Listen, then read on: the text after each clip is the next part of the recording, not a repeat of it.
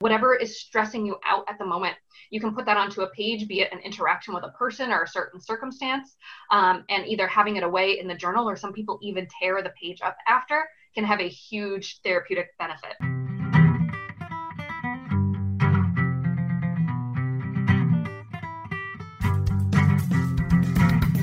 Hello, everyone, and welcome to our 6th episode. Have you ever journaled, or are you currently a journaler? Today's event discusses 3 types of journaling: the traditional written form, photographic, and gratitude journaling. Use one or variety to help process emotions. Keep a record of your day and document what is going on around you. Let's join Lucy Diaz, Director of Special Events, and our journaling experts, Diana Fuller, psychologist and host of the Watered Grass podcast, Tami Reilly, Director of Fitness and Wellbeing, Autumn Driscoll, University photographer, and Richie Petrosino, student photographer. This is the Virtual Quadcast, a podcast by the Quinnipiac University Podcast Studio in partnership with the University Events and Community Partnerships team. I'm Karla Natale. We are so happy to have you with us. Thank you for listening. Okay, so we are going to start things off with Diana. And Diana will share some information with us about some traditional journaling. So welcome, Diana, and thank you for being here. Thank you for having me. I'm really excited for this today. Hi, everybody. Thanks for including me in the Quinnipiac community. So let's start with what traditional journaling is. So if we want to head to the first slide, it is usually a much simpler definition than what we actually think of when we try to define something like wellness, well-being, journaling. It's all much broader than we usually label it. So journaling is simply recording information regularly, usually related to thoughts, feelings, or experiences. I'm going to be talking mostly about written journaling, but even looking at the definition, it doesn't necessarily have to be handwriting onto a piece of paper. Journaling can be, as we're seeing later, photography. Some journaling is done via art, and even people do just voice memos for themselves to go and look back at. So in the age of technology, there are tons of options for what it is, but let's also talk about what it isn't. So let's go to the next slide and talk about some of the common myths around journaling that can stop people in their tracks. So number one of the ones that you hear the most, again, it has to be written. We have lots of different options. I'm excited that some of those are included in today's presentation so you can learn more specifically how that could work for you. But really, whatever mode is calling to you, it doesn't necessarily have to be a written form of recording. Another myth is that you have to have a specific purpose when you start journaling. Journaling does not have to be, here are going to be the memoirs of my life that I'm going to pour forth onto this page. I know lots of people who, when they started just to get in the habit, their first few journaling entries literally said, I'm not sure what to write today. It's about the process and the way it makes you feel. So it's okay if it's limited in the beginning, and then as you're going, I promise you'll tend to find your way. So another myth, it's only for people who are good at writing. So journaling is a great practice if you are a writer to really fine tune your skills, but it's more about how the journaling makes you feel more so than the end product. It's not something you have to go back and edit. Of course, it's not something to share unless you would like to. So if you are not the best writer, you haven't been active in writing for a while, don't let that stop you. Another myth is you have to write a lot. We always see on TV those Dear Diary where someone's writing a full page to several pages. Some formats of journaling, we'll talk about some of them later, are much shorter, like bullet journaling, where it really is recording just specific information in little notes. So it's about writing to the point that you feel like you got your message out, not reaching a certain level where it's like, I have to fill the page or I have to do a 5-sentence paragraph. It's really about once you feel like your message is out on the page, in the voice memo, in that art, and then being able to move on and release it there. And then also, lastly, that you need to have the ideas first, right? I'm going to journal about these prompts. Like, I want to delve more into my ideas about myself. I want to write about gratitude. There are lots and lots of options to get you started. There are tons of guided journals that you can buy online that provide you with specific prompts. I've used some that are like a 52-week series on, lists just to get to know yourself more, your favorite things in different categories. There are some that will give you sentence starters. And if you go online, there are plenty of sites to get you started so that you don't have to generate your own ideas and feel overwhelmed. So now that we know a little bit more about journaling, let's talk about what those benefits are. So there are lots of different benefits when it comes to journaling.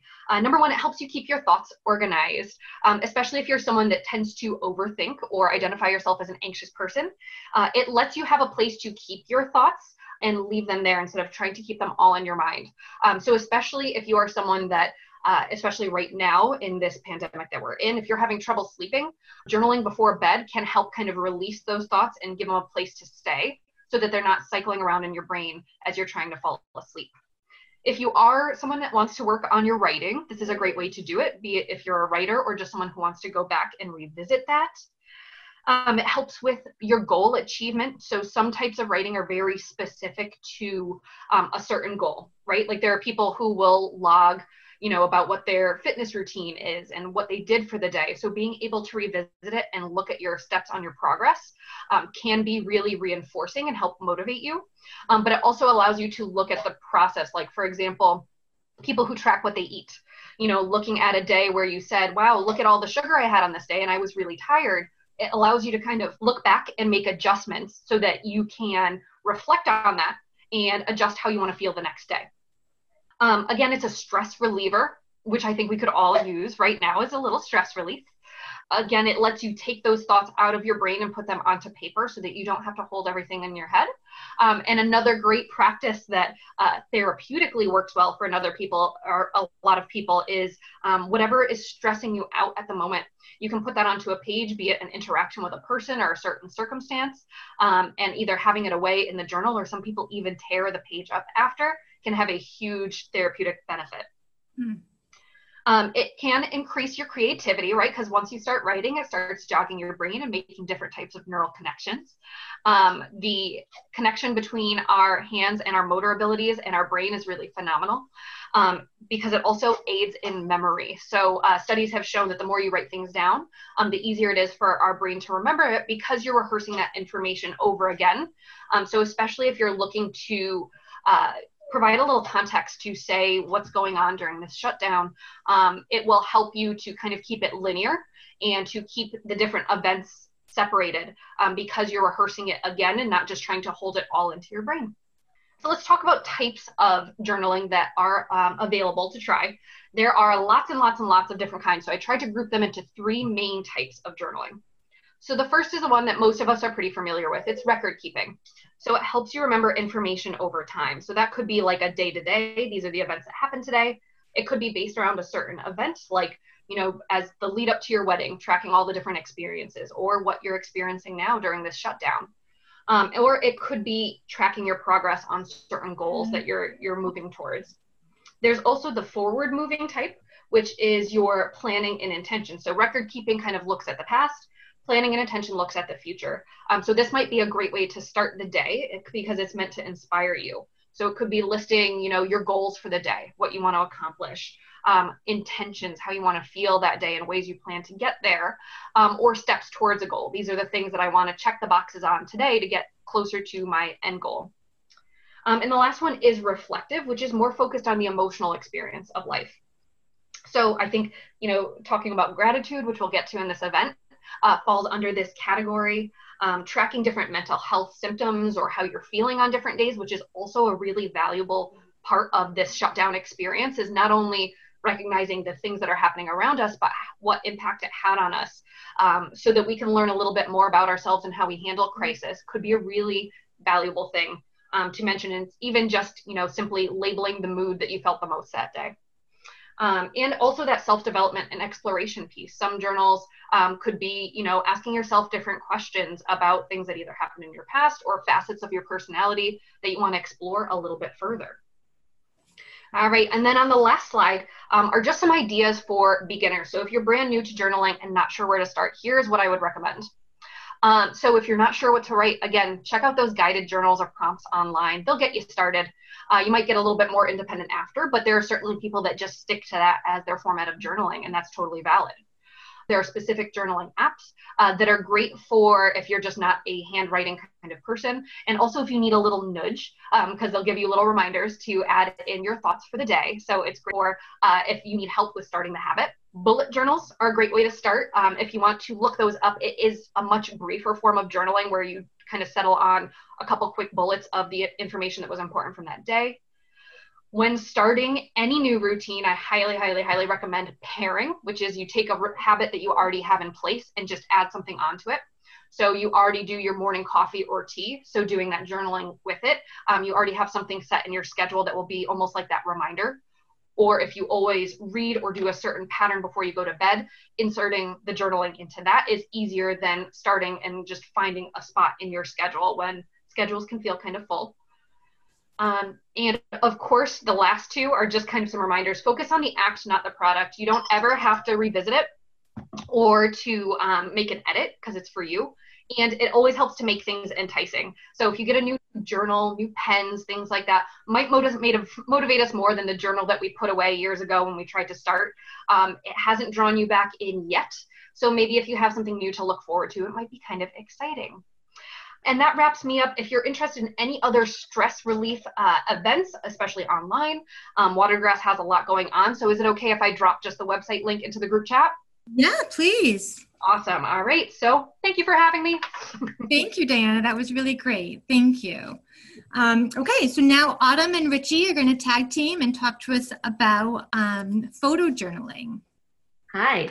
So I'm Autumn, and I've been working as the university photographer for a few years now. And before that, I was a newspaper photographer. So when I was first invited to do this, I thought, journaling, I've made a whole career out of photographing strangers. Like, what do I have to bring to this conversation? But when I really thought about, what I do every day I'm taking pictures of my family, especially right now, because my children are pioneers in this online learning. We're doing first grade over Zoom, tap and ballet and jazz over Zoom. And I've been taking pictures of that all along. So I think the main message I want to get across for this, and I think this is great because traditional journaling, I loved what Diana had to say about it because I've always wanted to be a journaler and I've always gotten stuck. Like I felt like I wasn't doing it right, or I would miss a week and then think, oh, it's ruined. But I think the message I kind of want to get across is that perfection is not the goal. Mm-hmm. In fact, I think imperfection might be even better. Like, don't wait till your house is perfectly clean and your kid's hair is brushed and, everything's great. Like this is your living history. Like Diana said, you don't have to share it with anyone. It can be just for you, just for your family. And it's going to be a really important catalog of what's going on. So, you can go to the first slides. I think I have some photos that I've just taken with my phone. This is what we're living through. This is what life looks like now. And I'm not pulling out a fancy camera. I'm just grabbing it with my phone. They say the best camera you have is the one that you have on you, and everyone has a phone on them at all times. Like, tell me the person who isn't like, where's my phone? I always know where my phone is, usually in my pocket or right next to me. So, grab it when you see something happening, or just, get a picture of what life is looking like for you right now. And so this is why I think it's great that Richie's on here too, because I think what I'm living through right now is a little bit different from what students are living through right now. However this applies to you, it's gonna look different for everyone. I have a friend in California who is a freelance photographer, but she's doing a project on her neighbors, and she's talking to them on the phone and finding out little bits about how they're feeling right now. And she's doing portraits through their window. Some people I know are just doing daily walks now that they are limited on their social time, and they're photographing nature or whatever that might be. And then again, to riff off of what Diana said about stress relief, I have always felt like photography put me at ease. It gives me a sense of purpose if I'm in an awkward situation, or I'm kind of shy, I guess, sometimes. So I don't know that I don't really love being in a crowd or being like in front of a room, but if I'm taking pictures, I have a purpose to be there. It's kind of like the way knitting gives you something to do with your hands, but photography gives you something to do with your hands in a similar way. So I think it can be a great stress relief in a way to process the traumatic events of today. So you can go to the next slide if you want. Again, this is a little bit more about our life in isolation, where the kids are doing their daily work, again, just with the cell phone. I think the next slide, my daughter had her birthday party over Zoom So I might not be a traditional journaler, but I do use photography to document what's going on. There's not a day goes by that I'm not taking a picture, and anybody can do that, you know, and it doesn't have to be just the happy moments or just the smiling selfies or nice portraits on Easter Sunday or wherever you are when you're in your finest clothes. You know, we were just coming back from a bad day at school. And, you know, I find that can be just as beautiful. You know, there's beauty in the ordinary everyday moments. You know, photography doesn't just have to be for those perfect times. And now is a good time to find the beauty in the stillness, in the quiet, in the slowdown that we're all going through. You know, what I wanted here was just a happy smiling photo on Mother's Day. And that's not what I got, but it's one of my favorite pictures because a lot of times this is what motherhood looks like. You know, I said, it was the end of the day, getting close to bedtime, everybody's tired, and I'm like, I just want a picture. It's Mother's Day. We haven't taken a photo together all day, and I never get into any photos. So I shut the TV off and was just like, let's all smile. And that's not what I got, but I still love it. So it doesn't have to be, like, again, it doesn't have to be perfect. Perfection isn't the goal. You know, just do it. Just take the pictures. Like Diana said, you don't have to share it with anyone. But you'll look back and it's going to trigger a memory that a selfie or, you know, a smile might not. You know, I clearly remember what was going on that day. And then now that people are stuck at home, you're not tied to school and work schedules. You're not running to soccer practice or wherever you're going. And you can take advantage of the early morning light and the late afternoon light. You know, we call that the golden hour, an hour after sunrise, an hour before sunset. You can get out there and it's really going to enhance your photos. You can go to the next slide because this was, finding things to occupy yourself with during the isolation period or quarantine period. You know, this was a day where I was still working from home and, you know, my 6-year-old is bored and making stuff out of tinfoil. And again, the photo is not perfect. Like I always tell people if they're asking for advice on how to improve their photography, you know, I always say, like, keep your back to the windows, you know, make sure you're well lit. But again, this isn't about perfection. So even if you're backlit and the room is dark and your house is messy, you know, capture the moment. You're gonna be glad you did. And again, it's a way to not only catalog what's going on right now, but it's like a family journal, if you will. So even if you don't have smiling faces, great light is going to make or break your photo. So this was just driving home right before sunset. The sun's low in the sky, and it's making everything look gilded, and you know, it just improves your photography a lot. And that was a great time to take advantage of that, because normally I would be driving home from work at sunset. So on a day that's not rainy like today, take advantage of that and just see what strikes your eye.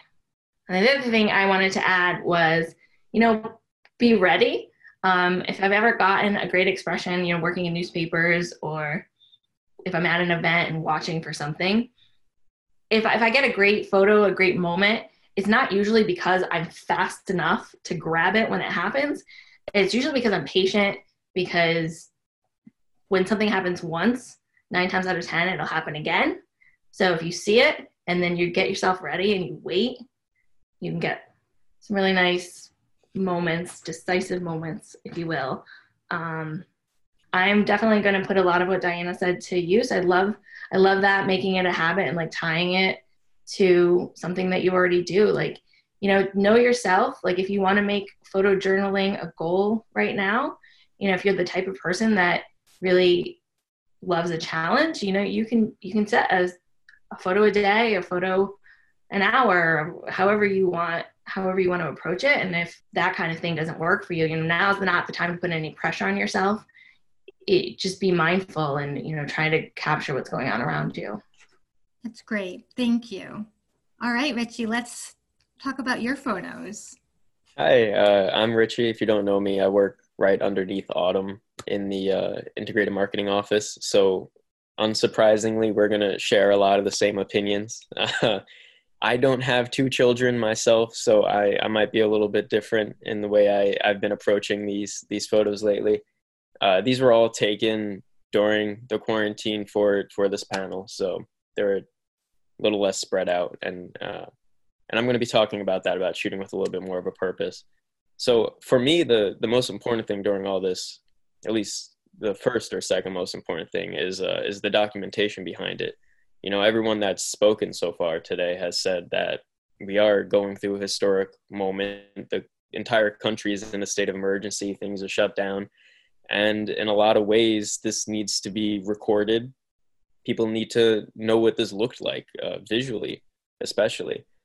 You look at only the past 100 years, we've had photographic evidence of things occurring in history. And before that, everything was in writing.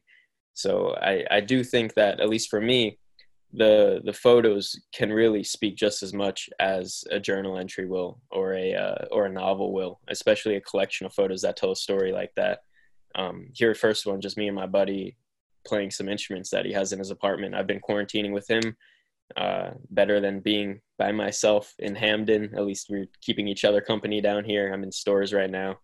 And yeah, I mean, Autumn reiterated this a lot, but I also want to say this. I think the strive for realism and specifically imperfection is incredibly important.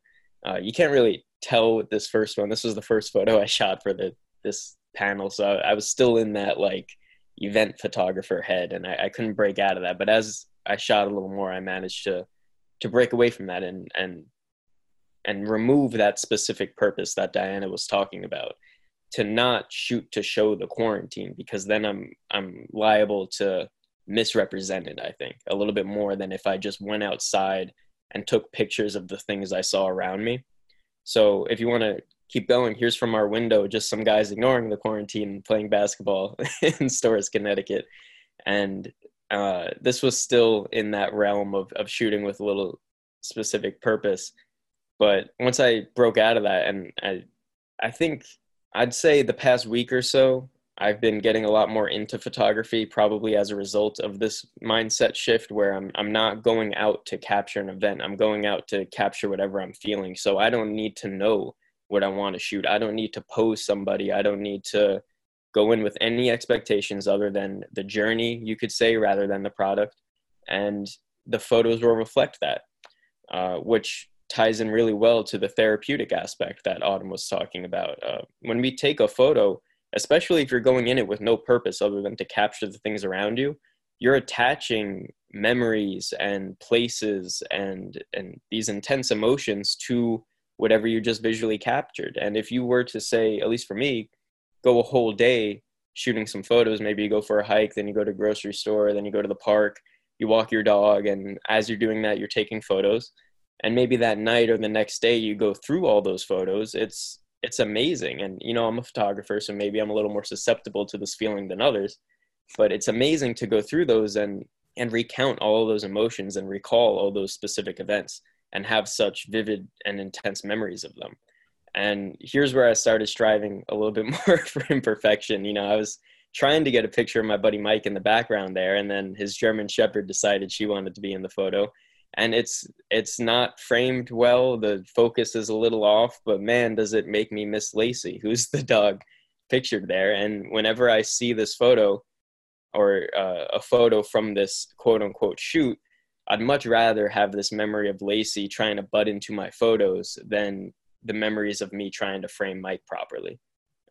When you take into account that most of photography's history has been on film, and with film, you could shoot a picture a day for a month and not see a single one of them until a month after that. And then you're just flooded with these emotions, with these mundane and semantic things you took photos of throughout the day that you probably even forgot you took the photo of. And yet you see it and it's like, oh man, remember when we did that? And then you look back a year from now and you look at that again. And, you know, it's that therapeutic element for me, especially that keeps me doing it and has been really reintroducing me to the habit of photographing a lot more. And especially with this just journaling thing, and not going into it with the expectation that I want to record everything around me so that I can remember it. Go into it just having a camera on you and taking pictures all around you. Oh, speak of the devil, it's Lacey. And yeah, so, you know, when we have people come over and we need to properly social distance, why not capture a photo of that? Just one, put the camera down and toss a Frisbee to the dog and go about your day. That's pretty much all I have to say about it. I've been using it much more as an outlet just to record everything rather than to go out and shoot an event like I've been doing for the past 2.5 years, which I think is a large contributing factor to my burnout on photography. But this has certainly brought it back for me. I'd encourage everyone has a camera. Autumn said it. The best camera is the one you have. Just take some photos. It pays off. That's awesome, Richie. Thank you for sharing those with me. And I'm glad to hear that that your passion for photography has been re-inspired by this unusual time we're all living through. So thank you for sharing that with us. I hope everyone enjoyed the guest appearance of Mike also. We did. I saw him in person. All right, so now we're going to hear from Tami. Tami's going to talk to us about, wrapping all of this up into a big, beautiful gratitude hug and how important it is for us to be grateful always, but especially in times like these, and how we can explore journaling through that. So, Tami. Yeah, thank you, everyone. I love being on this whole thread, and I love getting to hear all the ideas and ways that journaling can be used. I think it can be overwhelming at times when we're not normally a journaler. So thank you for the tips that you've both provided in such a great way. And I do have some ideas that are going to tie all of this together, which is perfect. But just in general, to sort of lay out almost like a little definition, with gratitude. With gratitude and appreciation, it really helps us turn our mindset and our ideas towards joy and gladness, right? And so when that happens inside the body, it creates actual chemicals of well-being and peace. And so studies have shown that through using gratitude and appreciation, that it leads to less, stress in your life, that you have a better overall health, and that you have a more optimistic outlook on life. So this is the same thing as Diana had spoke to about just journaling in general. And there's definitely studies and things that you can look up. But I think right now what I wanted to just reference, and we could hear gratitude and think, right now there's nothing to be grateful for. How does that factor in? And what I want to remind you is that we are feeling trauma. We might be upset. We might have heartbreak. We might be anxious, right? There might be fear. But I want you to remember that you can have all of those feelings, whatever is coming up on any given day, but you have the capacity to also have this ability to find something that made you smile or brought you joy. That you don't have to just be the one thing, that you are big enough, right? Your container is big enough to hold little moments of gratitude within all of these other feelings that are so heavy, right? We don't have to be just one or the other. And because you might wake up and have a bad day, I love the pictures, of Autumn's kids like crying and, you have this bad day. Just because there's this bad day doesn't mean there's not a moment within it that you found a little bit of joy. So I don't want to minimize or take away anything anyone is feeling, right? And you're allowed to have those feelings. But within that, if we can find some other spaces, it's really going to help. And I think for me, when I look back, it's going to be easy to remember the heaviness of it and the strangeness and how awkward it all is and living our lives online in a way that we didn't think possible.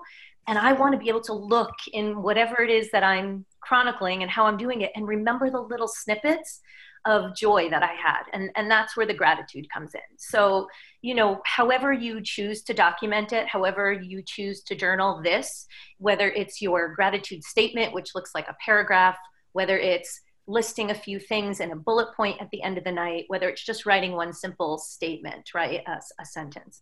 However you choose to chronicle your own gratitude is just going to be a way for you to go back and remind yourself that there were these little pockets of things that you were able to appreciate and find some solace in. And that could be as simple as a song you heard on the radio.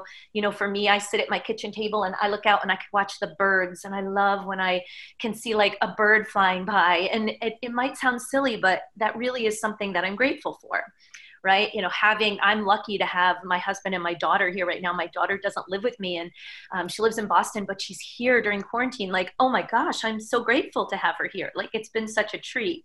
So whether your moments of gratitude are epic, someone did something for you, or you felt this really huge movement, or whether it's something small that you had to look for and really think about really intentionally.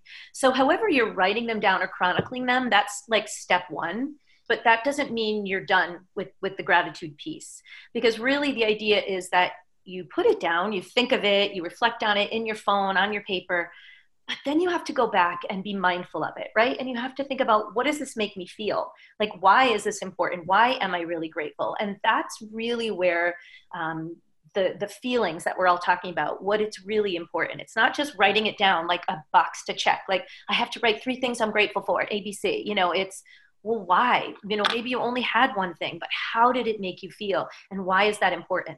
And then what's really lovely is maybe that could be some type of a prompt, like Diana's speaking to. If you don't know what to journal about, maybe that gratitude, that one thing you're grateful for, becomes the prompt that you then can expand on. And again, it certainly doesn't have to. And I think that too, that mindfulness piece, remembering, is really what this is all about, right? Journaling is a way to be more mindful and present. Taking a picture, right? We can go somewhere and click, click, click, click, click, but it's that being mindful of it, like looking back and remembering that special moment and why it spoke to you, watching the guys out of your window shooting baskets, or, appreciating Lacey, the dog, right? All of those things are special, right? And those are the moments that we really want to remember in this time, right? The heavy is going to be easy. So just a couple other little things that I want to interject. Sometimes it's hard to really sit down and think about what you're grateful for on your own. So here's a way you can do it as a family. If you're living with your family, if you have a family, maybe you have roommates, maybe it's not even something you can do in person, but you're doing virtually. So there's like a way that you can do Post-it notes every day. So everyone in the family adds something they're grateful for at some point during the day. The middle picture is, like a dry erase board. You can't really tell, but it had people's names on it and they had to add something every day. So it's a reminder as a collective that you can really be grateful together. And I think sometimes we need little extra activities. The last one, I know you can't see the slide too well, but this was something I did a couple years ago. I get these, inspirations. I wanted my children, my grown adult children who were still living with me, to be more grateful. And so I took this branch, it's hard to tell from outside, I strung some lights on it. And I love to take pictures too. Like, I'm a picture-aholic. Anyone who takes my workshops knows that because I use them. But I printed them, right, in these little squares. Here's just one, right? So this is an idea. There's these little squares, right? So I take all my photos, I had printed them, and every day someone in the family had to take a picture that they wanted and write one thing they were grateful for and hang it on our tree. And it became our 25 days of gratitude leading up to the holidays. And then it sat there throughout the holiday as a reminder. They hated every second, I'm not gonna lie. They were like, what? Why are you making us do it? But I in a box with my Christmas stuff. And now the last couple of years when it comes out, I look back and think of the things that, we all put as a family that we were grateful for in that moment. So whether you're doing something like you're printing, which I can give you this website, I love it. I'm obsessed with them and it's super quick and it'll come right to your door, or you take your own pictures, or you just write pieces of paper and you let your family hang them up. However you're going to do it, I think that's the nice thing about gratitude, is it can be as creative and fun as you want to make it, or as personal as you need it to be. And one last tip is, even if you're struggling to think about the things that you are grateful for in that day, we all have people in our lives that we're grateful for. And so one of the other practices that I did a couple years ago, I'm old. When I was turning 50, this was a few years ago, so I'm past that, I decided I needed to do something like important, not for me, but for the people that had got me to where I was. And so that year I decided I was going to write 50 gratitude letters to people that had made an impact in my life. And I sent them out all during the year at different times, when the moment struck.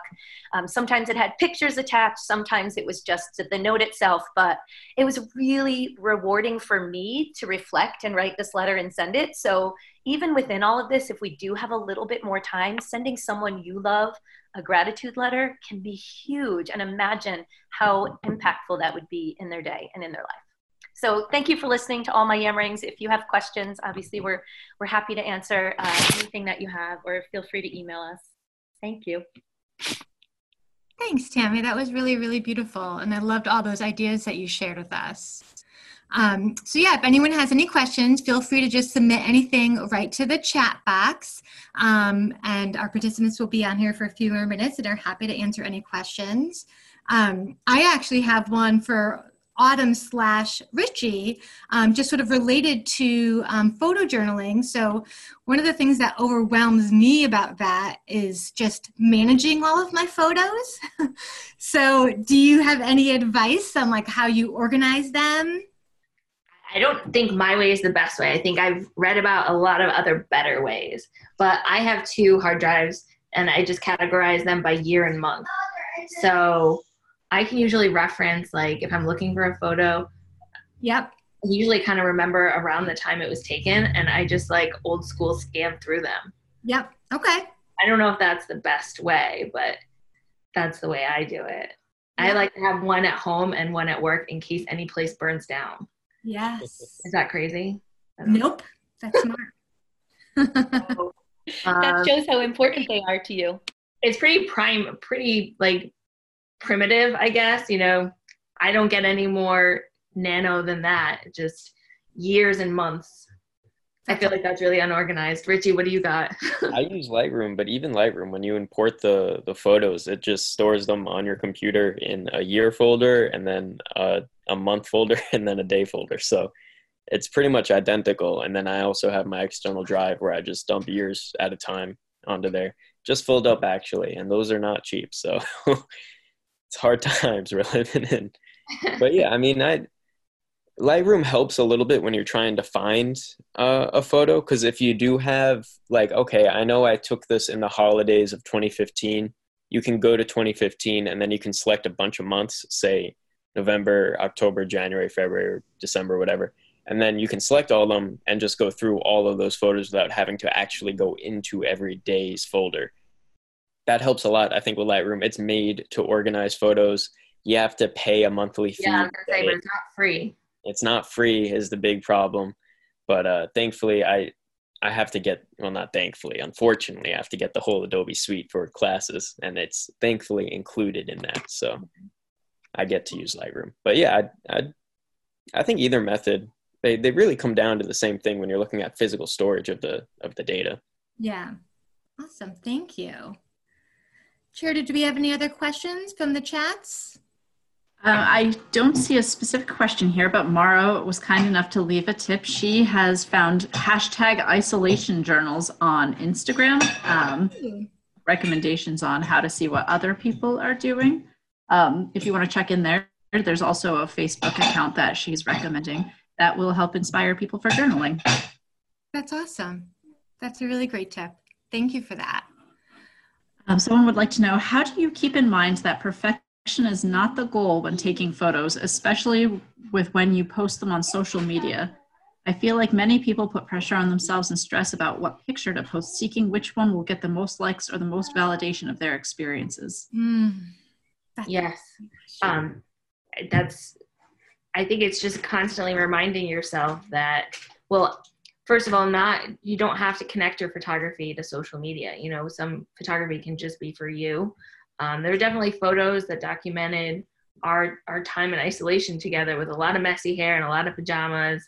And I didn't share them with the panel or with the event here.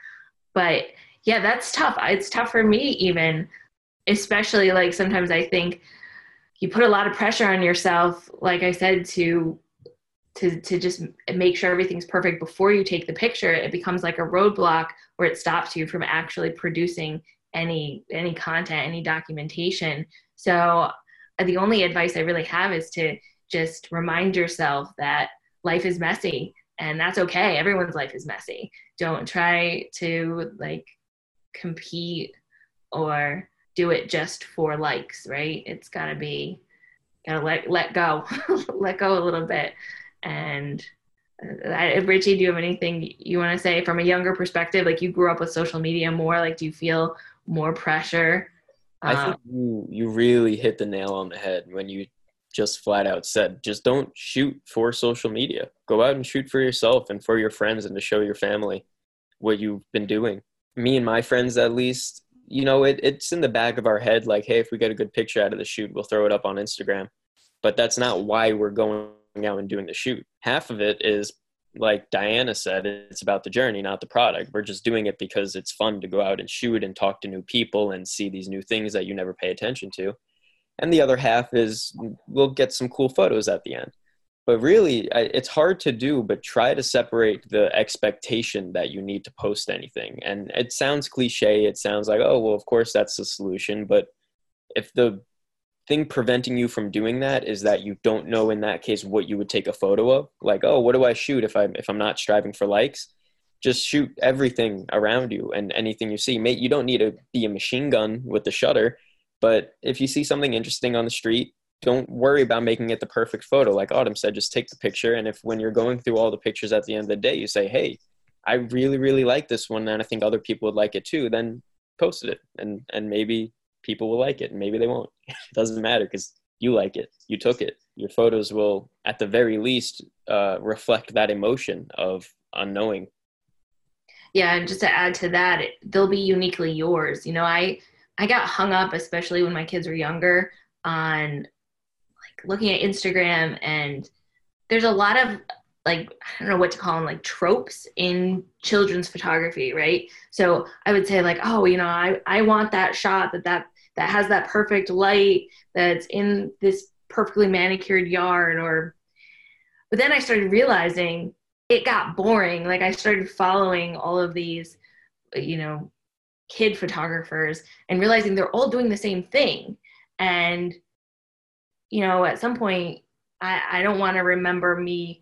I want to remember what they were really like. I want to remember my own reality and not what I've, you know, copied off of social media, I guess. I would add something to that. I think what's so interesting is when you are photographing, it's how you are perceiving the world, right? So sometimes when you are putting that image up, like if I'm putting a picture on social media, yes, sometimes we're looking for the likes, but it's more of my view on what that is. And not everybody else might think it's beautiful, but it is what, like Autumn, yours was an example. It's your favorite picture. You are like hugging your children. They are bawling. And most people would say that's not perfect, but that was perfection for you in that moment, right? And looking back. So I think that we have to remember that we're taking the pictures, we're the owner, and it really just has to be perfect for us in that moment. And the imperfection, I think, is the raw, organic, you know, substance of what it is. So even for likes, I think sometimes you're surprised, or you will be surprised at how many likes you get for something that's not the most perfect thing. And don't get me wrong, that day I was hoping for perfection. Like I did their hair, I put on the button-down shirts, you know, I was really going for that Insta-worthy shot. But, you know, you can't let the failure of perfection prevent you from taking the photo. So I'm glad that even though it wasn't working out, I'm glad we still took a shot.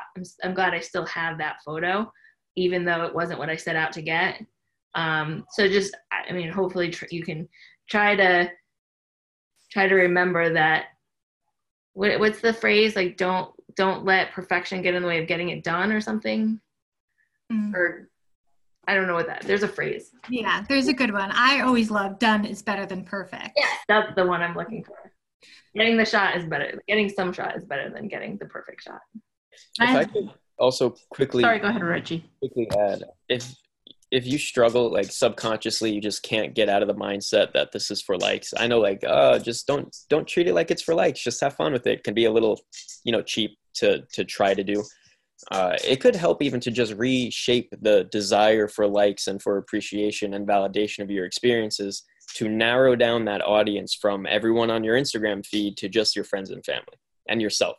If you think that your friends will get a good laugh out of the photo and your family would really appreciate it, or whatever your target audience might be, then I think that that's a way you can kind of keep that subconscious desire, especially for younger people like me, where it's like, I need people to like this. Just change who you want to like it instead of random people on the internet to be people that are a little more important. I just want Mentioned that there are some great tips going on in the group chat if everyone wants to take a peek there. Also, we have one more question. Do any of you keep multiple journals, or do you try to use one for all forms? Ooh. I am a multiple journal person. And the reason why is I like to look back at kind of the evolution of whatever the purpose is. So I have my gratitude journal, which is separate from one that's more of that like self-exploration, like it has specific prompts, because I enjoy looking back and seeing how I've changed over time in that specific realm. And just like we're talking about with the organization of the photos, it allows me to go back and look and find like a certain post or something that I've written. And especially with gratitude journals, I don't often look back at journals, but looking back at a gratitude journal is like such an endorphin booster over time to look back at those little happy moments. So I like to kind of cluster them, but I am also somebody who is like a really organized, really efficient person. So that's what works for me. But it's really up to like what feels more comfortable. Like it could also be based on a point in time, right? You have a journal with different purposes, but then you can look back on, you know, this month of being in our home, like look at all the ideas and things that I wrote down. So it really depends on what you want to get out of it, but I like to separate them. Thank you.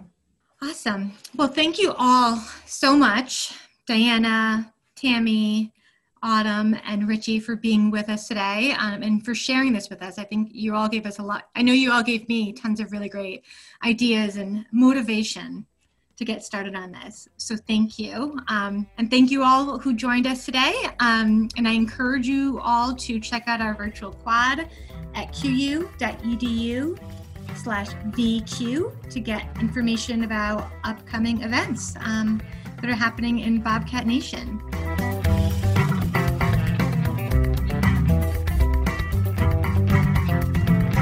Thank you to Diana Fuller, Tami Reilly, Autumn Driscoll, and Richie Petrosino for participating in today's episode. This show is produced by Quinnipiac graduate student Mike Bachmann, executive produced by David DesRoches, Quinnipiac's Director of Community Programming, and hosted by me, Karla Natale. I'm the Associate Vice President for University Events and Community Partnerships. To learn more about our range of podcasts, visit qu.edu/podcast. You can subscribe to any and all of our podcasts on Apple Podcasts, Spotify, and other apps. You can find us on Twitter and Instagram at QU Podcasts. We'd love to hear from you. Please send us your feedback, questions, and episode ideas at qupodcasts@qu.edu. To learn more about Quinnipiac's virtual events, visit qu.edu/virtualquad. Thank you for joining us on the quad at the Virtual Quadcast.